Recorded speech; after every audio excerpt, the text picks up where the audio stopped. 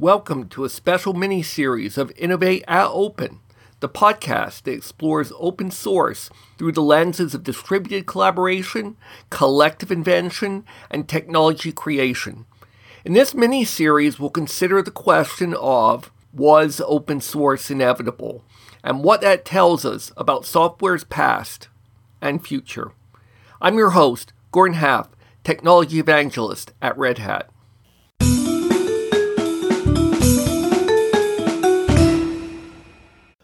Welcome to the final episode of our series, Was Open Source Inevitable?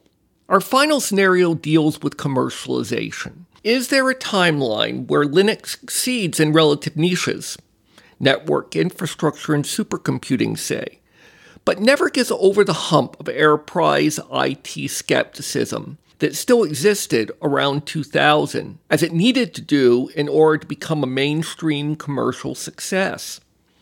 One pivotal event in particular gets widely cited for getting Linux over that hump. That was IBM's decision in the year 2000 to announce that it was embracing Linux as strategic to its system strategy. The next year, then IBM CEO Lou Gerstner said that they'd spend $1 billion on Linux over the next year. There are two questions to ask about these decisions. Given Linux, was it inevitable that IBM will embrace it? And secondly, was that embrace really of crucial importance? For the first question, we turn to retired IBM executive Irving Wildowski-Berger, who led Internet and then Linux strategy for IBM at the crucial turn-of-the-century juncture.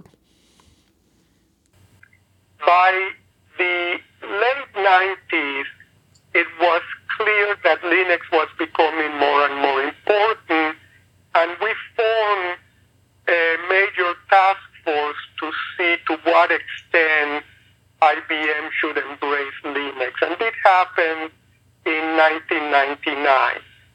And the task force came back and said, we absolutely should embrace Linux, that it was going to be an incredibly important part of the world of computing, that we should embrace Linux across all of IBM's offerings, and that IBM should become a major supporter of Linux. I still remember very well, in December of 99, I called Sam Palmisano, the head of IBM Systems Group, and I said, Sam, the task force recommended we should embrace Linux. And Sam said, okay, Irving, we will do that, but you have to now come over and run IBM's Linux initiative. And I said to Sam, okay, we were pretty much done with our internet strategy, so I was no longer needed to run the internet division. And I said to Sam, when do you want to announce it?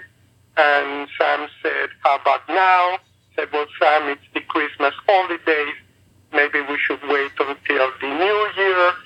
And in the second week of January of 2000, IBM made a major announcement saying that IBM would embrace Linux across all of its offerings. And in fact, later that month, in January of 2000, I gave a keynote at Linux World, which was taking place in the Javits Center in New York City, about IBM's Linux initiative. And at some level, the rest is history. Thus, from the perspective of someone best in the position to know, IBM's Linux embrace was something of an inevitability. But how important was that endorsement really? Was it just a natural response to how Linux and other elements of open source such as Apache were already becoming widespread? Was widespread enterprise adoption just a matter of time? However, some view IBM's endorsement as important or even a game changer. Here's Matt Acey of Amazon Web Services. One of the biggest things that happened for open source was IBM's billion-dollar commitment to Linux. And it was mostly marketing dollars that they were committing. And it was, again, self-interested because they wanted to build a business around Linux. But I was living through it, and I remember the time before it happened and the time after it happened. Before it happened, we would struggle. We were selling Linux to these different manufacturers of personal digital assistants, and we'd walk in with Linux, and they'd say, "I've heard of this GPL thing. It's radioactive. No way do I want that." And then IBM comes out again. I think it was 2001. Says, "Hey, we're big," and I don't mean this. I mean this actually with profound respect. We're a big, boring company, enterprise company, and we're going to put $1 billion into Linux. And almost overnight, the conversations changed. And so that, I think, was a seminal moment for open source generally, certainly for commercial open source. Dave Neary of the Red Hat Open Source Program Office. The point that the thing that people point to is that the IBMs were going to bet $1 billion on Linux. That is an inflection point. And Stephen Von Nichols of CBS Interactive. What the IBM acceptance does is it gives an official Fortune 50 blessing to an operating system, which previously was still seen as this thing that only really nerdy academic sorts were going to do anything with. And yes, it could be useful for little companies who can't afford to buy an IBM Mini or mainframe, or I suppose a Sun SPARC station. But now, after their blessing, it's all these businesses that otherwise might not even at this point have even heard about Linux yet are waking up and saying, well, what is this anyway? Why are they putting on these odd advertisements on primetime television with this little kid named Linux and who's going to do all these wonderful things? So as people who are primarily technologists, I don't think it made that much of a difference to us, but for the business world, the greater economic world, I think that made an enormous difference.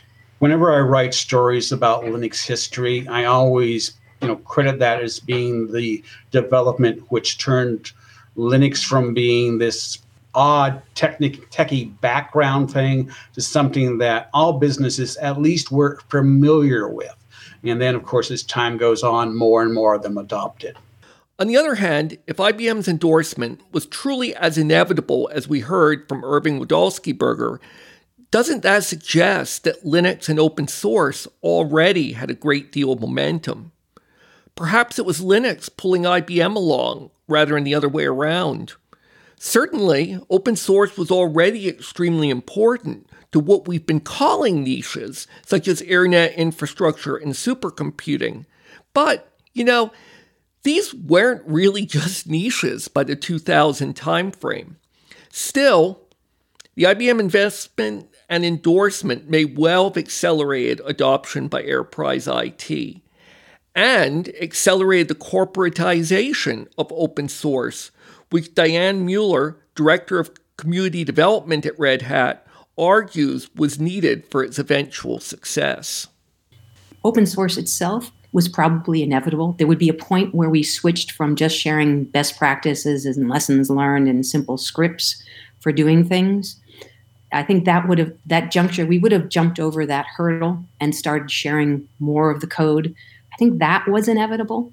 And then once people got addicted to the idea of collaborating on things across business lines, across global regions, then we would have always seen this growth in the open source landscape and the number of projects.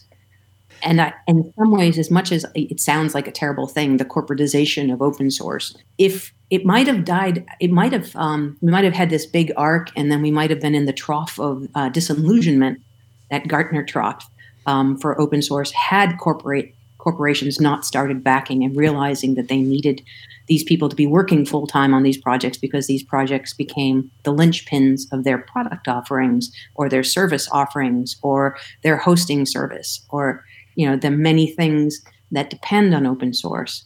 It's a bit of a conundrum because I really like the early days, going back to those DCUS user groups and, things where we were kind of very, very early days starting to share knowledge in an open way and come together around a platform.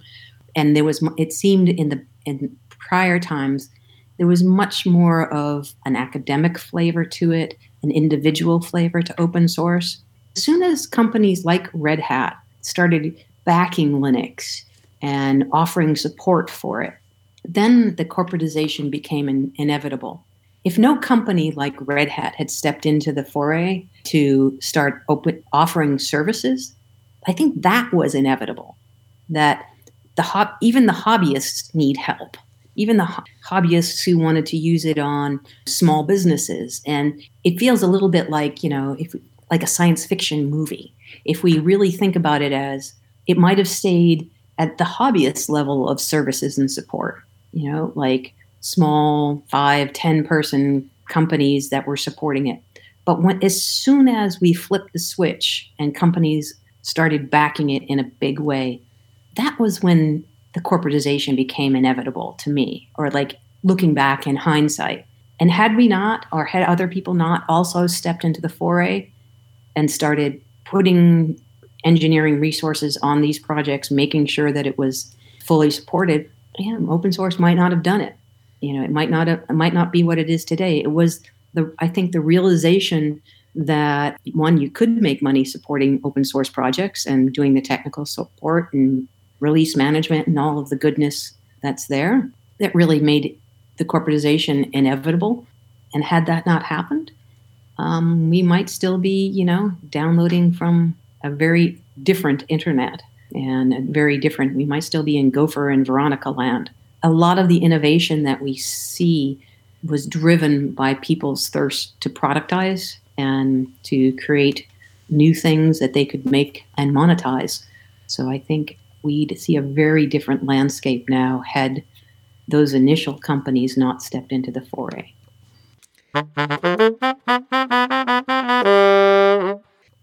In this series, we've gone through 6 scenarios, 6 counterfactuals, 6 possible inflection points where the timeline leading to open source as we know it today could have plausibly diverged.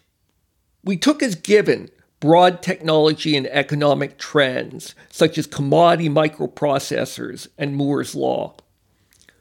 We also assumed an interconnected network, at least passably resembling the internet, and the inevitable sharing that took place over the network and in other ways. Was Unix inevitable? An important question given that Linux, but really much of open source more broadly, is so tightly entwined with the Unix tree. The specific chain of events that led to the creation of Unix at Bell Labs looks fragile. But William Henry makes a convincing argument that some network-centric operating system for less expensive, less powerful hardware will have inevitably emerged from the widespread collaboration and sharing going on in academia and elsewhere. Furthermore, given how mainstream modern operating systems have generally converged around a process-centric design rather than, say, data flow architectures, it seems likely that not Unix would look more like Unix than not. What if Richard Stallman had not brought the Free Software Foundation into being and established principles for free software, including a copyleft license, making sharing of software an overt political act?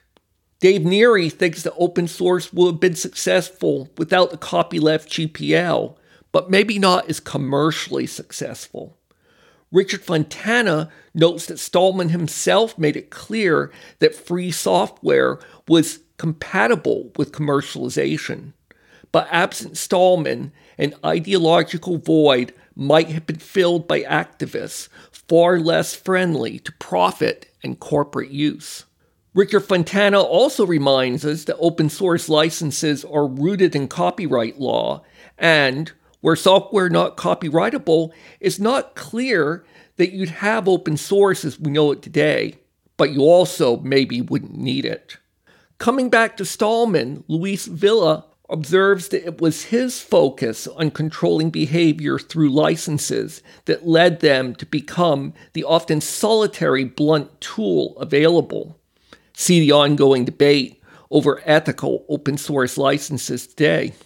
Perhaps the most contentious topic was the importance of Linux. Brian Cantrill argues that one of the BSD Unixes that came out of Berkeley would have filled the void absent Linus Torvalds. They were already in use at companies like Yahoo and were popular in internet infrastructure while Linux was still relatively immature. Rob Hirschfeld thinks you did need someone like Linus Torvalds to make an open source operating system project a coherent entity. But if that person weren't Linus, it would have been someone else. But Brian Proffitt worries that the fragmentation of the BSD communities might have continued unabated as it did in the proprietary Unix world, with a corresponding, perhaps fatal, splintering of developer mindshare. And Stephen Von Nichols wonders if, without Linus Torvalds, open source might have stalled out and we might all be running Windows 2020 on our servers today. Linux perhaps comes closer than anything else to, for want of a nail, the war was lost. Speaking of Microsoft, how did it blow its seemingly irresistible rise in the 1990s? To Brian Cantrill, Microsoft's position was always an illusion and a serious miscalculation by much of the industry. That said, according to Brian Proffitt, Microsoft could have played the long game better and parlayed their strength with developers into a better long-term position had they abandoned their worst hardball tactics. However, doing so may not have been plausible with its first generation of leadership. The endorsement of Linux by IBM was seemingly inevitable given the circumstances of the time, according to Irving Wildowski-Berger. Matt Acey, Stephen Von Nichols, and Brian Proffitt all argue the endorsement helped accelerate Linux. But what was the cause and effect? Diane Mueller argues that whatever the cause, the eventual corporatization of open source was probably necessary for its eventual success. Perhaps your takeaway from our little jaunt through the history of open source is that the forces leading to open source were too powerful to allow the timeline to diverge in significant ways. As Brian Cantrill puts it, I think that there were a lot of open source contributors in terms of software bodies out there. And I think had it, the idea of Torvalds as creator of heaven and earth, I definitely think is a misread of history. And I think history would have unfolded in not wholly dissimilar ways. I think that, and that's probably true of any given individual. I don't know that it's very hard for single individuals, unless they're going to be assassins of archdukes, to really shape the course of history. I think that the economic forces at play are just too great. But as you consider whether you agree or disagree with what you've heard, you may also all consider the timing, because that can be important. Even if you assume that open source in some form was ultimately an inevitability, the relationship of important open source related events to macro factors like the .com bust is both important and unpredictable, as is its relationship to the leadership at key companies. Mike Bursell, Chief Security Architect at Red Hat. I don't think it was inevitable at any particular time. I think maybe we could say that in the fullness of time, it maybe would be inevitable, but I can see we could have gone a lot further without it being inevitable, if that makes sense, without it happening yet. I could see our being sort of around now or 5-10 years ago with open source becoming a thing, but I'm not convinced it was inevitable right from the get-go. I think there were some lucky breaks, and maybe that could have happened earlier in some ways, but I don't think the timing is inevitable. I would like to think that human nature is such that we would have got there in the end, but that's not the same as saying we'd have it now. Many companies could have done different things in this story. Microsoft, Sun, maybe Digital Equipment, IBM.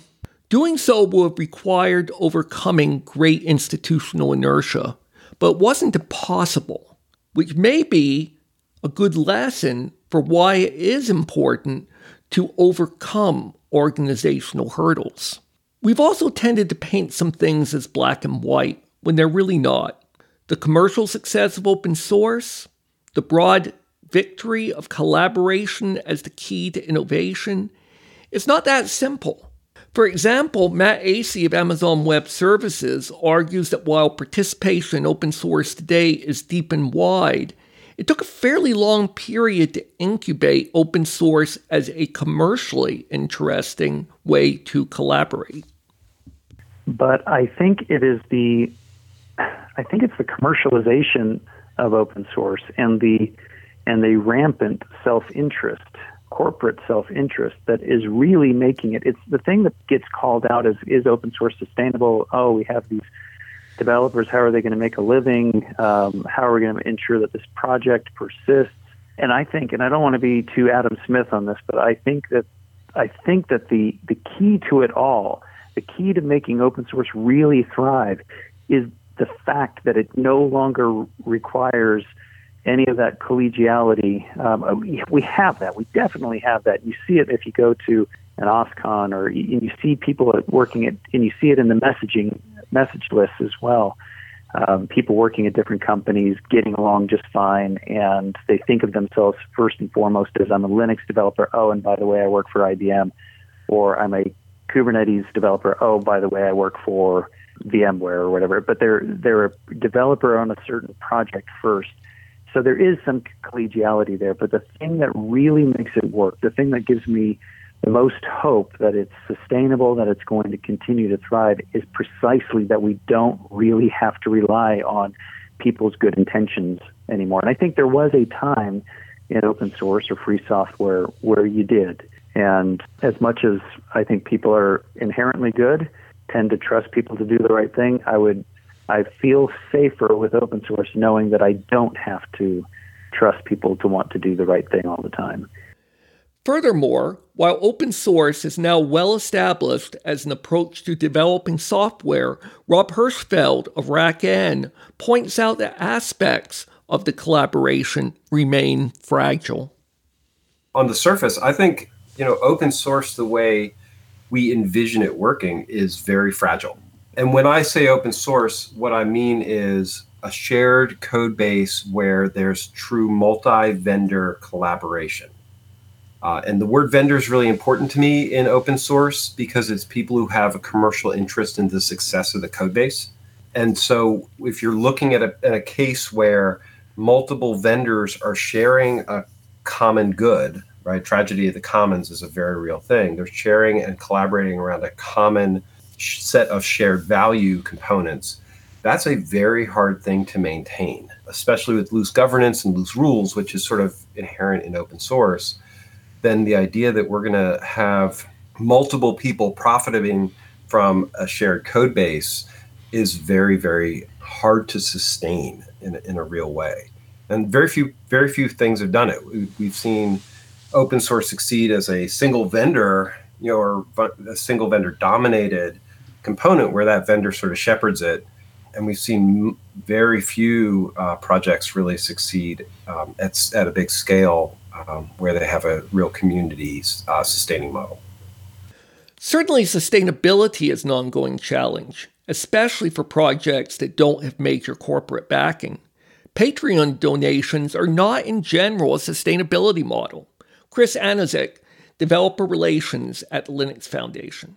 I have a lot of concern around developers, going this donation-based approach. It's something that's kind of bothers me a little bit personally because, donations have never worked well for, starving artists for eons. I think throughout the history. And what's even worse is I think it even enables what I could essentially call like developer open source focused gig economy, where people are expecting donations and they're not making enough money. Like I've actually done a lot of research in this. There's very few developers out there actually being sustained by donations. I think it's a poor model. Instead, we should be teaching them how to find jobs or build businesses around the cool stuff they've done, so they can actually sustain themselves with a great business or with salary, with benefits, and all that goodness that we come to expect. It's interesting because we've had this recent trend of GitHub sponsors and people accepting donations, which is kind of nice. But I don't want developers to be confused that this is actually a sustainable way to do things. And it's just something that I think we could do better. And it's almost wrong, I think, to spread that this is actually a possibility for most folks. So even if you come away from this series convinced that there was indeed a certain inevitability to open source, we hope that you'll also reflect on how its current state may not have been preordained in every detail. Some dice rolls might have gone differently. It might have come later or with less impact. It's not hard to find ongoing challenges even today, whatever open source's great success overall. Open source isn't going away, of course, and some form of it probably never was, but it should never be taken for granted. Thank you for listening to this episode of Innovate at Open. For future episodes, subscribe to Innovate at Open on your favorite podcast app. You can also go bitmason, bitmason.blogspot.com for show notes, blogs, and a full archive of episodes and more. Thank you for listening. This is Gordon Half, Technology Evangelist at Red Hat.